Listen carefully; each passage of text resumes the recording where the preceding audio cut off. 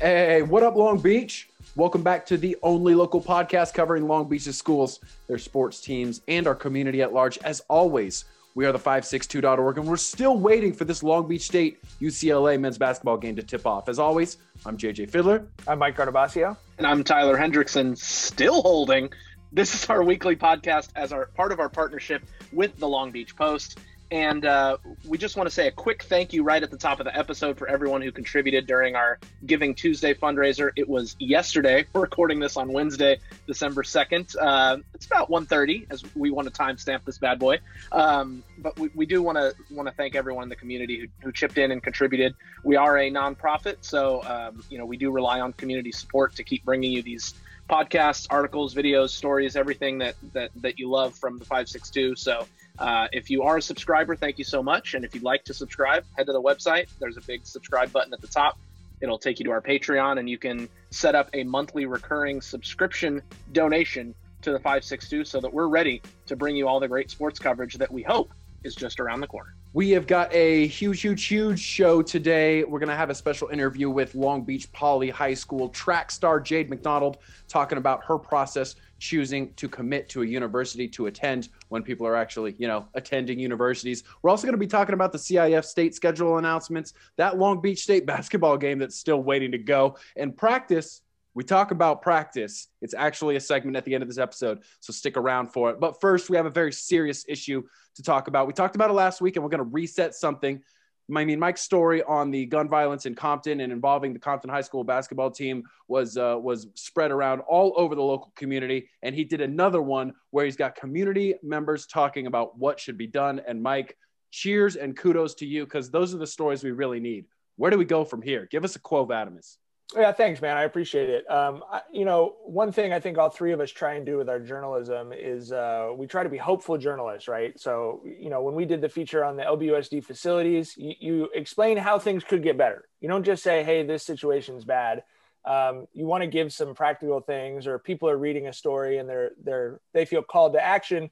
You want to give them an idea of what to do. And so we're talking about three teenagers who were all connected to the same high school basketball team, who were shot to death in a 4-month period.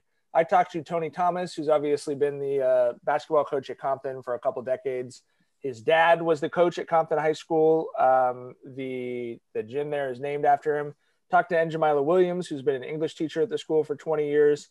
And talked to DeAnthony Langston, our old buddy from the Real Run, played basketball at Long Beach State. All three of them have been involved in the community and were sort of personally impacted by these killings. So the first thing before I mention any of that, though, that I want to talk about is, I said this on last week's podcast, but I want to just reiterate, this is not a Compton problem. This is a Long Beach problem. We had last weekend, there were 4 shootings on Friday night, and one of the cars that was shot had 2 children inside of it. So it is through a sheer fluke that those kids are not kids that we're writing about this week as having had a horrible tragedy befall them. So I think that's something I just want to state up top, because I think sometimes we cover Long Beach and Compton, more so Long Beach obviously than Compton, but I think sometimes people in Long Beach feel like, we don't have those problems here. We do have those problems here. And again, it's just a sheer fluke. The kids in Long Beach feel just as abandoned as the kids in Compton do right now. So I wanted to point that out. But yeah, I encourage people to go read the article. There's a lot in there, and I don't want to try and run through it for a half hour here, but a lot of really good ideas about both immediate solutions, and Jamila bringing up that the kids don't have a place to go. They need a place to go. And if that's not school, then the Parks and Recs facility, something needs to be done where the kids can have a safe place with safe adult supervision to go, because a lot of them, just like the kids in Long Beach, don't have that in their own homes. So, and school is really a refuge for them that is not being replaced with Zoom calls. We've all seen some of the horrible stories about kids being assaulted in the middle of class across the country. And, that's a reality that, while the more extreme examples get the attention, school is a safe place for a lot of these kids, and Patrick O'Donnell, who we interviewed last week about, his strong desire to reopen the schools. He's our state assemblyman, and he's likely going to be running for mayor if that spot opens up in Long Beach. He said, the LA Unified School District is the world's largest soup kitchen. For a lot of kids, the public schools in Long Beach and Compton and LA are their safe place. It's their connection to a safer world, and it's where they eat, literally. So that was her idea. Tony Thomas talked about sort of the larger frustrating problem in Compton that, as he put it, DeMar DeRozan cannot live in Compton. There's still 3 neighborhoods in Long Beach he could go and live in. But, he said, if you're successful, you leave the city. And we need, he said, like, this is obviously not a problem for a basketball coach. He said the city needs to do something to retain people, to rebuild their community. Because as he said, when he was in, he grew up in Compton at a time when you wouldn't have said it was easy growing up. But there were still 15 or 20 teachers from the high school at every one of his basketball games because they lived nearby, and Compton High School was their community school. And he said, 2:45 now, the bell rings and everyone clears out of town. And he's one of those people. He lives in Long Beach. He's lived in Long Beach his whole adult life for the reasons that I just mentioned. He felt like he wasn't safe staying in his hometown. So I think that, that to me is that's the heart of a real bigger issue that a lot of inner cities and rural areas are facing, that kids don't feel safe or economically or physically safe to stay in their own hometown, either because there's no jobs or because there's gang violence or whatever else. But I mean, that is a problem that is coast to coast in America that is much bigger than something obviously that any of us know how to address. But Dee had some great ideas, I think, about how important summer programs are and free programs for kids. The city of Long Beach, I was happy to see, just announced that they'll be having during winter break their usual day camps for Long Beach kids who for $30 a week can have a place to go at a local park center. What's sort of funny, ironic about that to me is normally they have that for the winter break because the kids are usually in LBUSD schools. And so you have that during those 2 weeks so that kids where, oh, my parents still have to work, you have a place to drop your kid off.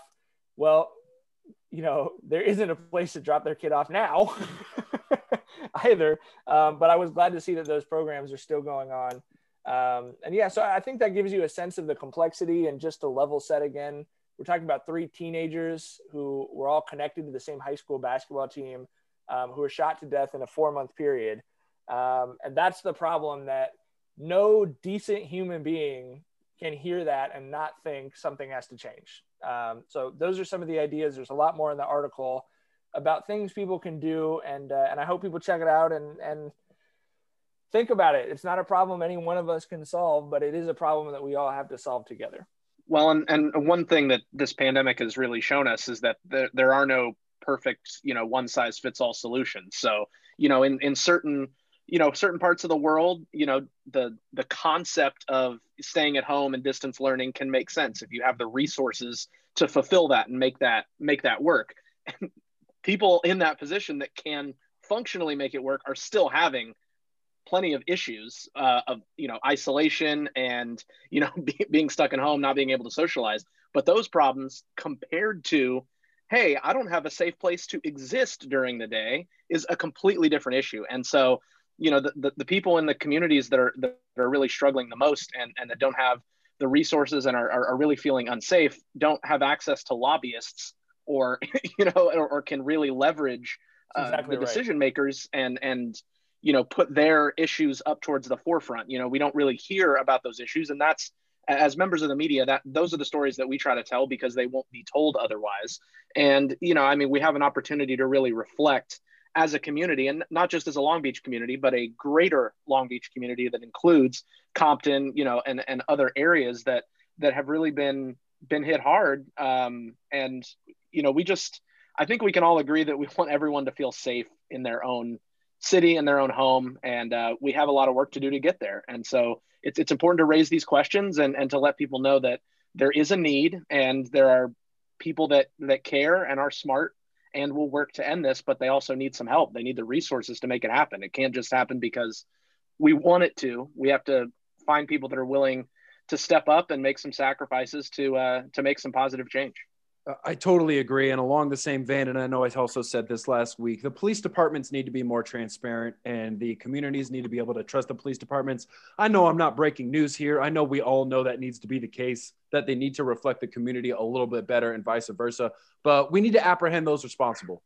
People need to pay for this crime. And to be able to do that, to be able to do good police work, the community needs to be involved. And we all know that that's not the case here in Southern California, across the nation, and in some cases across the world. I don't have the answer. I don't know how to do that, but I do know for sure that the people need to be held responsible. And if you've got people in the community calling for vigilante justice, which in this case there have been, that's a problem. That's not going to solve this issue. That's only going to make this issue worse. So again, I don't know have the answer or whatever, but as these things continue to come across the news desk, all I keep thinking is somebody needs to stop this. And that's literally why we have police departments. Yeah, I don't know. It's such a big, as you mentioned, even if that were to occur, that would be one piece of the problem. And what you just described is not something that feels likely to happen, right? Like it's the problem is you have so many kind of unsolvable problems of generational poverty, governmental. Compton is the way that it is by design. And I mean, Tony Thomas knows that as well as anybody. When the Watts riots happened, and white flight began out of Compton, Tony's dad, Eddie, was the assistant coach at Compton High School, but the white basketball coach left overnight with all of the other white kids in the school. I mean, they left town and pulled as many resources as they could out of Compton. And so the reason that, this was a big fight for Tony between he and the school administration, because some alumni of that team wanted to name the floor at Compton after this old coach. And Tony said, this guy abandoned this community. And my dad, his dad died of a heart attack at much too young of an age. His dad bore the brunt of trying to help repair that community. And it's kind of been that story for 40 or 50 years now. And we've talked to a number of athletes who've come out of Compton about that, and about how hopeless and frustrating and challenging it is. But yeah, I mean, I think you see that difference, two cities with some similar issues in Long Beach and Compton, but kids from Long Beach, they want to get out and represent their city and be successful, but they're able to still come home. DeMar DeRozan does not publicize when he is going to be in Compton. I mean, he goes very quietly to Compton High School to help kids out or do events or whatever else, but we've been asked not to publicize it for the purposes of his own safety, right? And so it's just a different dynamic in Compton where the goal number one is make it out. You might love your city, you might feel pride in it being your hometown, but those kids tell us stories of trying to get out of that city that you don't hear, even in the rougher parts of Long Beach. You don't hear quite the same tenor. So I don't know, definitely check the story out. And if anyone has any ideas, Tony Thomas and DeMar DeRozan are going to sort of start a joint mental health initiative to try and reach and help more kids, because every time one of these shootings happens, it traumatizes that generation. Right. And so, I told Tony, we're obviously consider us signed up and happy to help with that any way we can, but we're happy to help however we can. It's just such a difficult situation. And we love those kids, man. I mean, we do, we love covering high school sports and youth sports in Compton. And, it genuinely breaks my heart to think about some of the stuff that those kids have to go through. So absolutely well said, well written. Check out that story and check out a lot of the stories at the 562.org right now. Some of them are columns. Some of them are just open conversations, and they're there for a reason. They're there for discourse. We say by Long Beach for Long Beach, and we mean that for the entire sports community here in the local area. We are here so that you guys have a place to put your opinions down, talk to other people who might share those opinions, who might have different opinions, who might give you something you had never thought about before. That's why we post those stories. That's why there's comment sections below those stories. Join the conversation at the562.org. We need to keep talking to each other first and foremost. It is almost now a full week since Thanksgiving, and I still haven't finished all of my leftovers from Naples Rib Co. Please send help. There's still mac and cheese. There's still brisket. There's still mashed potatoes. Be careful, Tyler. People are going to show up to your house. Right. Keep a distance, form a line. But I've been so happy this past week to just fill up on delicious Naples Rib Co. And the beautiful part, it's not just for the holidays. It's all year round. So head on down to 2nd Street, get a hog pack, get just an individual order. Whatever your fancy is, it can be tickled by Naples Rib Co., the best barbecue in town. So head down to Naples Island on 2nd Street and let them know that the 562.org sent you, and you will be happy that you're there. All right, we are joined by Long Beach Poly senior track and field star Jade McDonald and her family. Jade, hi. Hi. You want to introduce your mom and dad? Okay, this is my dad, Billy McDonald, and then this is my mom, Polly McDonald. Hello. So we have you on the show today for a very special reason. It's our favorite story that we get to write, but you and your family have the dream come true moment. You're ready to announce your college decision. Mom and dad are excited. They're not taking out loans. Everyone's pumped up. So Jade, take it away. Go ahead. Let everyone know where you're going. Okay, so I'm with all my family, as you can see, and my grandmother over here. Hi, Grandma. And my uncle as well. And collectively, and then my decision as well, we've made the decision that I will be attending the University of Iowa. Woo! Oh, yeah. Congratulations. That's awesome. That's awesome. So break it down for us. Iowa, what did you love about it? What are you excited about? Okay. Oh, gotta get the hat. Yes, gotta get the hat. Bring in the bucket. I chose the University of Iowa because honestly, that was the best. That was going to be the best fit for me. I've always been wanting to go out of state for college because I've been in California my whole life. So I just thought like, this is the perfect time to go out of state. And, for the next 4 years, this is going to be my home. So I'm happy with my choice and I can't wait to start. So what was it like doing the recruiting? I mean, normally, you and I talked about this a little earlier, but like normally an athlete of your stature, national level recruit, you're going to do a tour of the country. You're going to do official visits everywhere you want to take a vacation. You're going to get to really thoroughly check out every program. How hard was it for you and what was it like? What was the adjustment you had to make to doing that recruitment via Zoom? It was definitely adjustment, but I feel like it wasn't too bad because I hadn't really known anything different. Like the pandemic and everything happened all at once, like when I was starting to really get recruited and stuff like that. So it wasn't like too much of adjustment. But the one thing that I was really bummed out about was like taking my official visits. Cause like what I was saying earlier, that's like one thing that all college or all high school athletes look forward to is all their official visits because that's what everybody raves about and everybody says it's so fun and stuff like that. So I was bummed that I missed out on that, but altogether the recruiting process, it was different, but it wasn't bad. So you obviously never been to Iowa? No, I've never been to Iowa. What do you know about the state of Iowa? What's like the top of the list of your Iowa facts?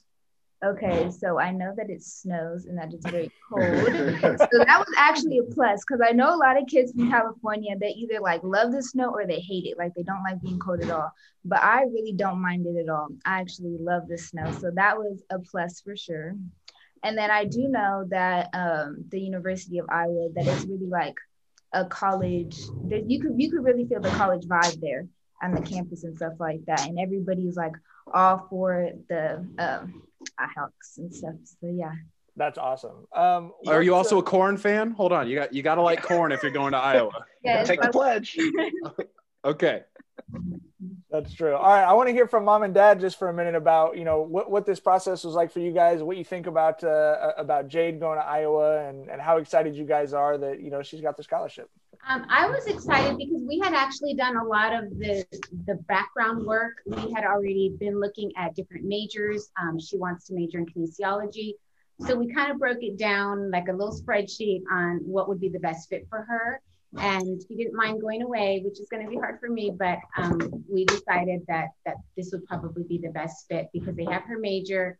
They're ranked top 20 as far as women's track and field, and that was huge for her. She wants to be on, a team that is winning.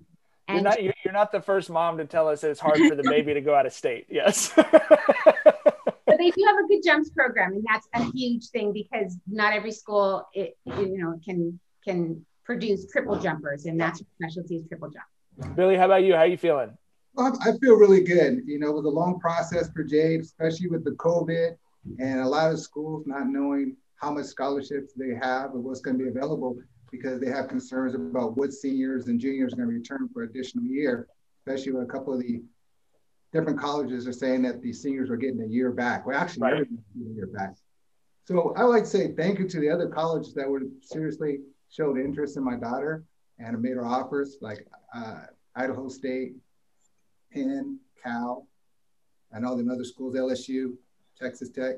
Oh, we know she's been sought after. I started getting text messages from college coaches about Jade when she was in 8th grade, I believe. She had I'm trying to remember what you had, some crazy mark in the long jump in 8th grade, and I got texted by like 4 people. Love it. Yeah, there you go. I was like, I knew you knew what it was, because it was like, it would have been a top 5 state mark, while you were still at 8th grade for sure. So let's talk a little bit. I mean, we're in your house, which is where you're also now doing school. What's this school year been like for you as an athlete and as a student, having to make that adjustment to, being in the house instead of at a large school with lots of people that you know? Well, it's definitely been an adjustment, but in my opinion, I think I've adjusted pretty well. Like, once you have to like kind of make a schedule for yourself to not go crazy, because being inside 24/7 can really drive you crazy if you don't have a set schedule for yourself. So I'll make it a point to like get up, walk around, do something in between my classes. And then I got lucky because since I'm a senior, I only have 2 classes each day because it's block schedule for poly.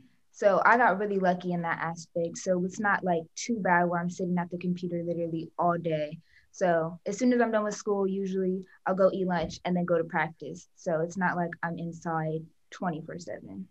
Has it been good to still be able to get together with other kids to have the practices? I know we've heard from a lot of athletes where it's like, we wish it was a regular season happening right now, but that it's nice, like you said, to not just be in your house, for 8 hours on Zoom or whatever.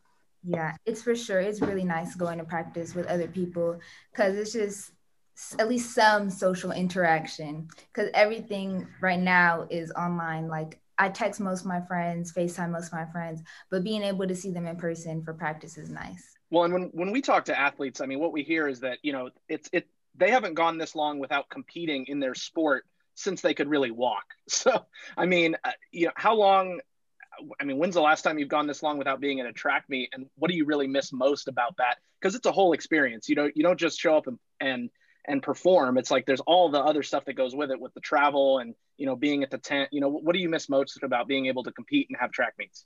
Honestly, the thing that I miss most is the competing aspect. Like, competing is literally my favorite thing to do. Like, it just makes me so happy, and it really relieves all my stress and stuff like that. So not having a season was pretty disappointing.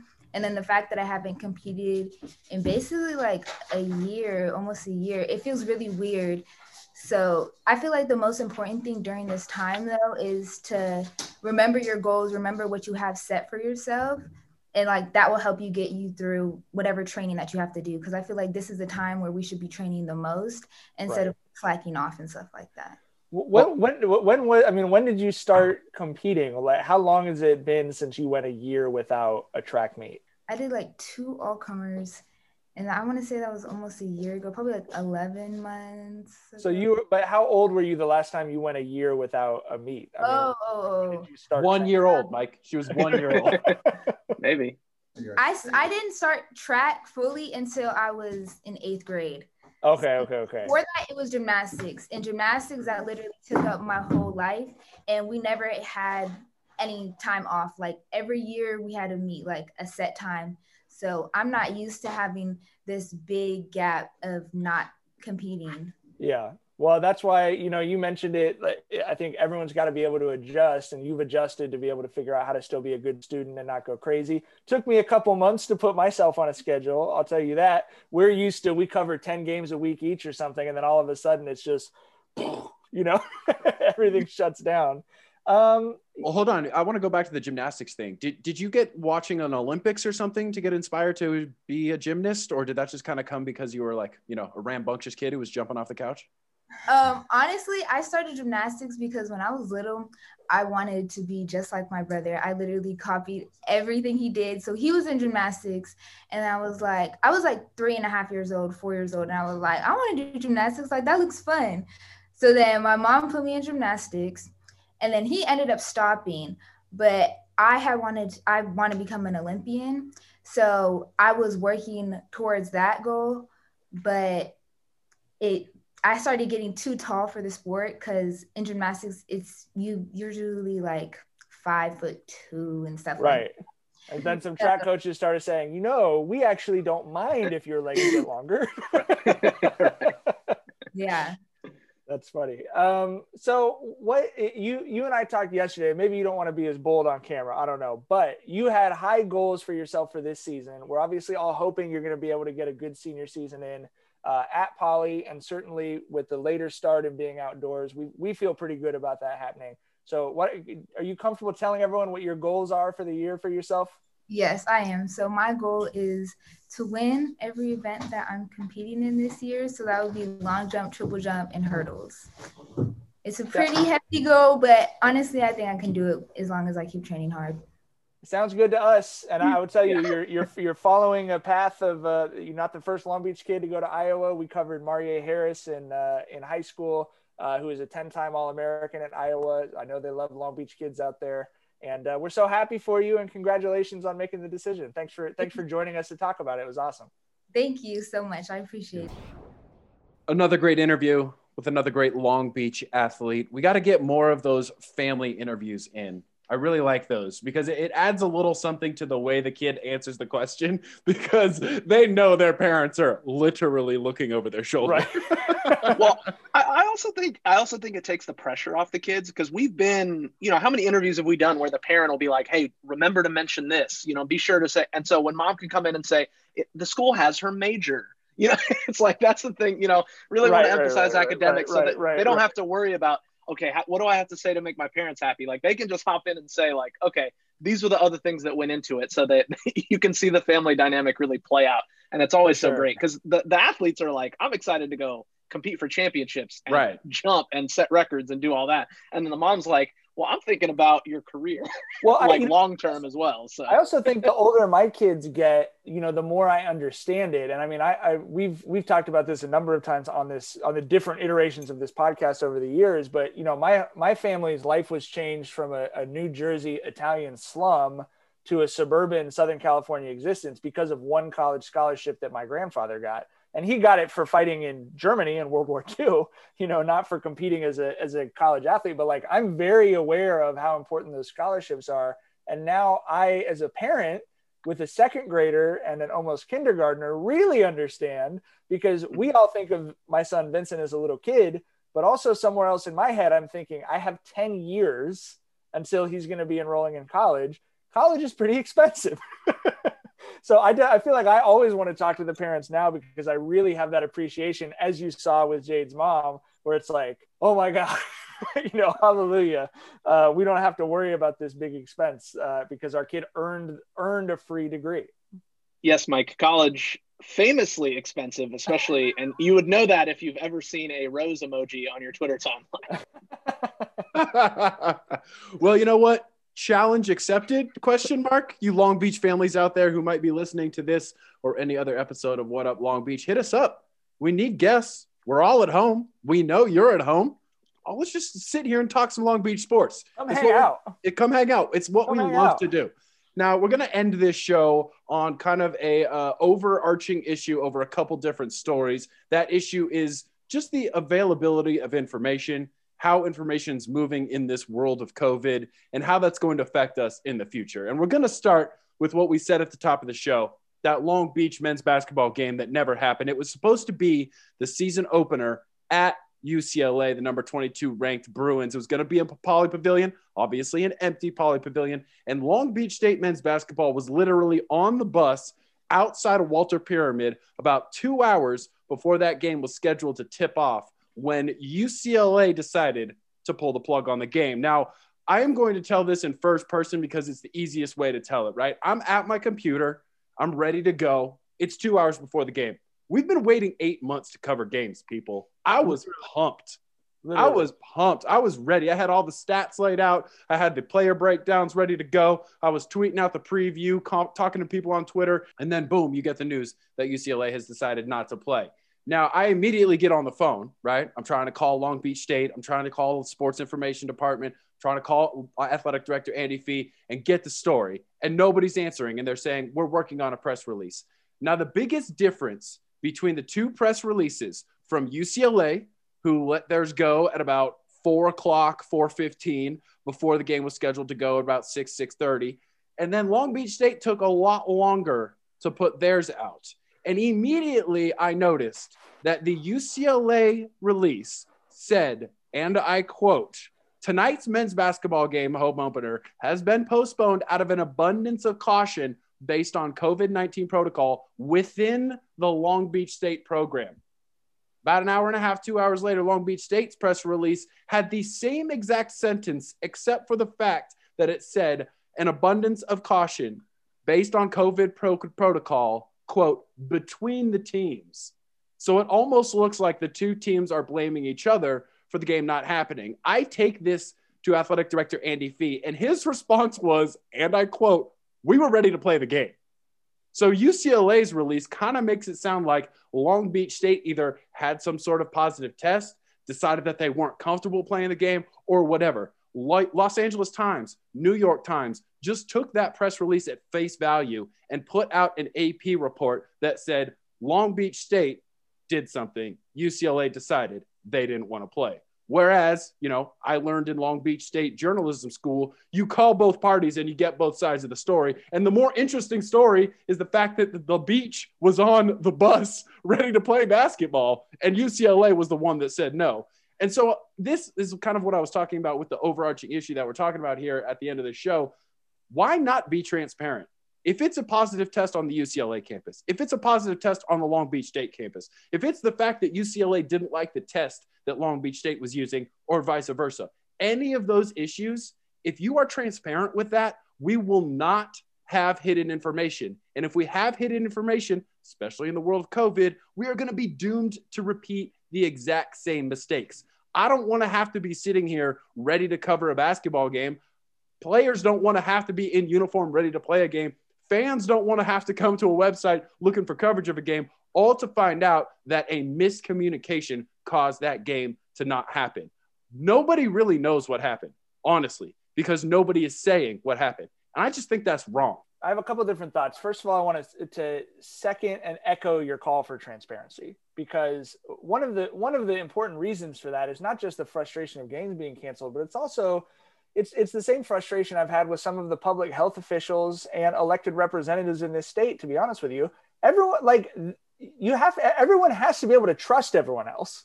And the high school kids are ready to play. Their parents are ready for them to play. The other athletes at Long Beach State are ready to play. The other athletes at UCLA are ready to play. So everyone's got to trust what's happening as they start that, right? And I think that's a really important thing to mention. And, I throw that Long Beach State was certainly more transparent than UCLA, but on both sides, UCLA explained why you really made the decision. And it's kind of the same thing for me with like Andy Fee and Dan Munson. Like, they didn't call you and say, we're not playing the game and we're not telling you why. So I totally understand Andy and Dan Munson saying, hey, we don't have a positive test. We think it's really important to put that out there so people don't think we were trying to go play a game with a positive test. But those guys could also have said, hey, they didn't like the test we're using or whatever. And instead you have these two sides sort of, as you said, kind of pointing at each other a little bit, with UCLA saying, well, Long Beach State had something wrong in their protocol, and Long Beach State saying, well, we were ready and cleared and UCLA didn't want to play. And now fans of both teams, but also other athletes at the schools and parents, don't really know what happened, which means they're not really going to know if whatever happened is fixed. And great point, Mike. And Andy Fee even said, I bet you'll see more of this in the future because the conferences and the schools and the cities and the states all go by different protocols. That's a problem. If it's a problem, right, let's do something to fix it. Well, and that was something that came up during football season when they said they were going to not do non-conference in order to limit. And then everyone was saying, well, you realize that the Big Ten is in multiple different states, right? And it's like, yeah, but there's less bureaucracy. There's less working through. Right. So you're not working across conferences. And so there is a little bit of that. But if that was the problem and you guys just didn't communicate well enough, just own that. I mean, the fans understand. Like there's games canceled every day right now. It's been 8 months since we had a game with a team from the city of Long Beach. Fans will understand. Yeah, like don't try to duck and dodge. And I think I agree with both you guys on what you were saying. I mean, I do think that there could have been more transparency from both sides, but ultimately, if Long Beach State says they were still ready to play and UCLA was the one that said, no, it's our arena, we're not comfortable with it, we're not playing the game, then ultimately the onus would be more on them to explain the justification for their decision. Well, because they're the ones who took the action in canceling the game. Now, right.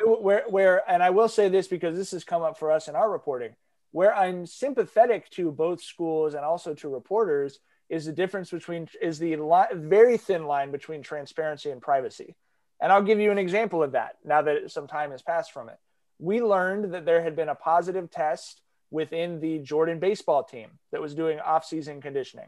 The Jordan baseball team paused their off-season conditioning. Everyone quarantined. Everyone tested positive. Now they're back to being able to work out. Negative. Excuse me. Everyone tested negative. Everyone stayed positive, tested negative, which is our new motto around here. But, it raises a question. There's one coach working with that team, and there's a half dozen kids.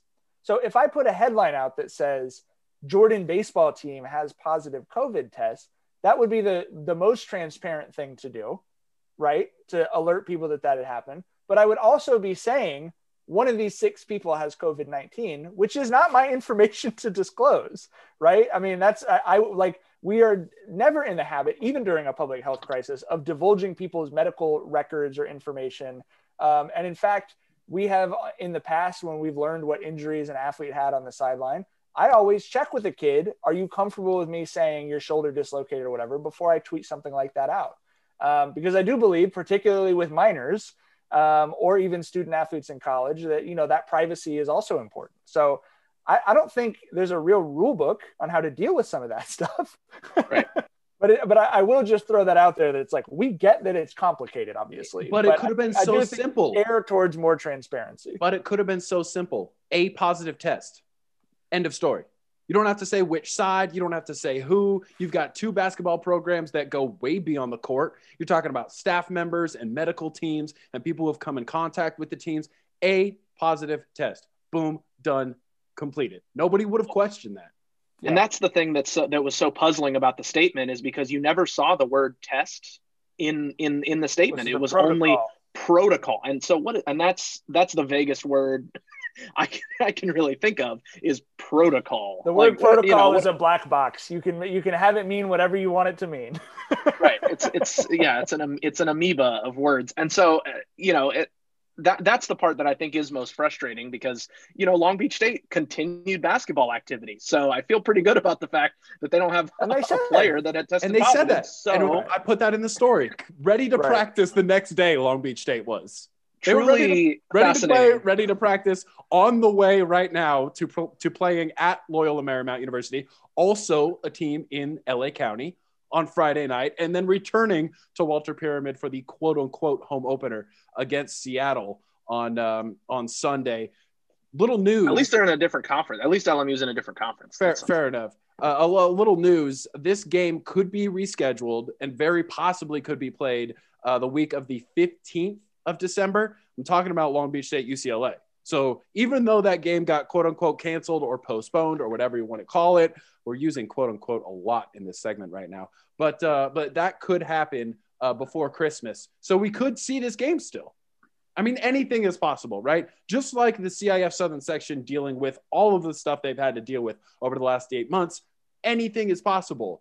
And Tyler, you talked to Rob Wygod this morning about the announcement from the CIF state office, which was like, hey, let's put this whole thing in a holding pattern. When we told you we weren't going to move the schedule, that was a long time ago and a lot of information ago. And now everything is kind of still up in the air. Right. I mean, from the CIF's perspective, I mean, when they put those plans out and they said we're going to stick to it, they were optimistic that things would get better. Well, look around. Things did get better briefly. Briefly. But the problem is that because there's been these changes, whereas things have gotten more restricted and the tiers have gotten a worse color, now it's why put out a guidance? Because you need to see the trends and you need to start, you need to manage what's in front of you. And if it keeps getting worse at the rate that it's going, we're not going to have high school sports until there's a vaccine, really. So, CIF State, for the fall sports, they canceled their regional and state championship events, which, it's a bit of a bummer, obviously, to not have, state championships in fall, specifically in football. But on the bright side, as I talked about with Wygod, I mean, it gives more and his phrase was maximum flexibility for that schedule, so it doesn't, those extra 2 weeks where you have to build your schedule backwards from that date where things have to be ready for state. Now the sections can be a lot more flexible with how they want to adjust their postseasons. We don't know if there's going to be one, how many teams are going to be included, how many divisions.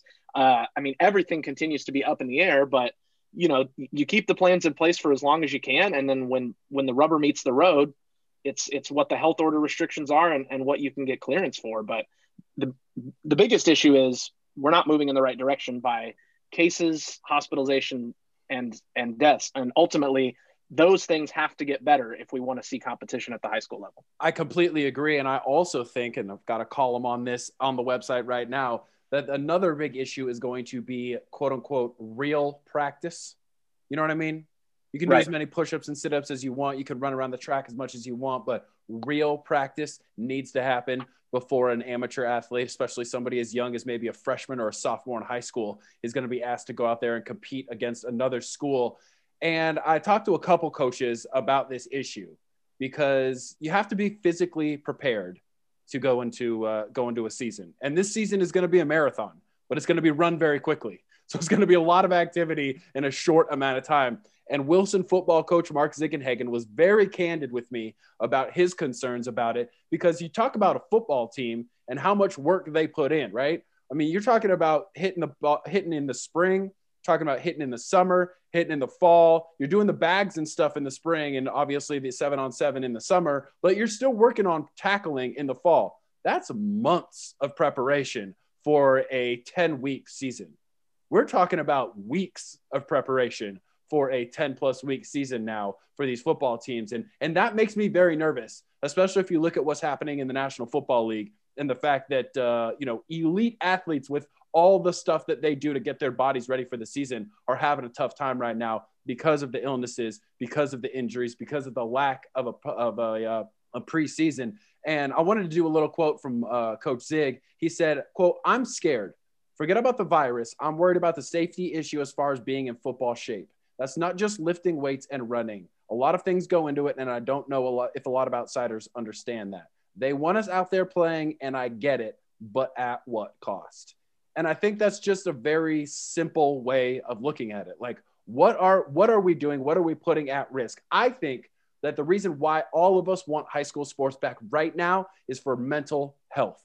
We need it. The kids need it. The families need it. The communities need it. Absolutely. However, I don't see a huge difference between inter-squad scrimmages and games where there's no fans. There's no fans at either event. And the whole point of this thing is to get these kids back and active. I just don't want them to have to be at full speed when they're still trying to figure out how to move their body.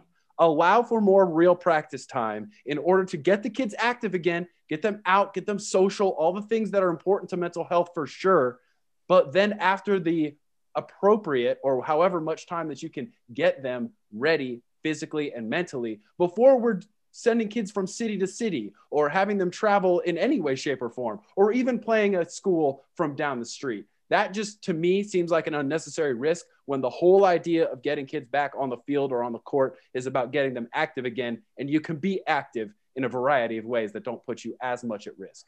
You mentioned the word risk, and I think that's what everything about the restart is going to boil down to, especially when we talk about the period that we're about to enter where some people have begun being vaccinated, but it's not widespread yet. And that's where, to me, these issues all dovetail is you need transparency in order for people to accurately assess the risk and make their own decision about their own child or their own life as far as that risk. And that's why, you mentioned in there, some of these teams are going to have a real hard time. I mean, some of these teams are going to have a real hard time, in the 6th, 7th place spots in the Moore League. They're going to have a hard time fielding teams. They're going to have a hard time fielding lower levels. And the more transparency people have about, hey, we're going to play, or hey, we're not going to play, the more an informed decision people can make, and the more people can decide what level of risk they're comfortable with. Because what's happening right now instead, and we haven't really gotten into this too much because it hasn't really touched Long Beach yet, knock on wood.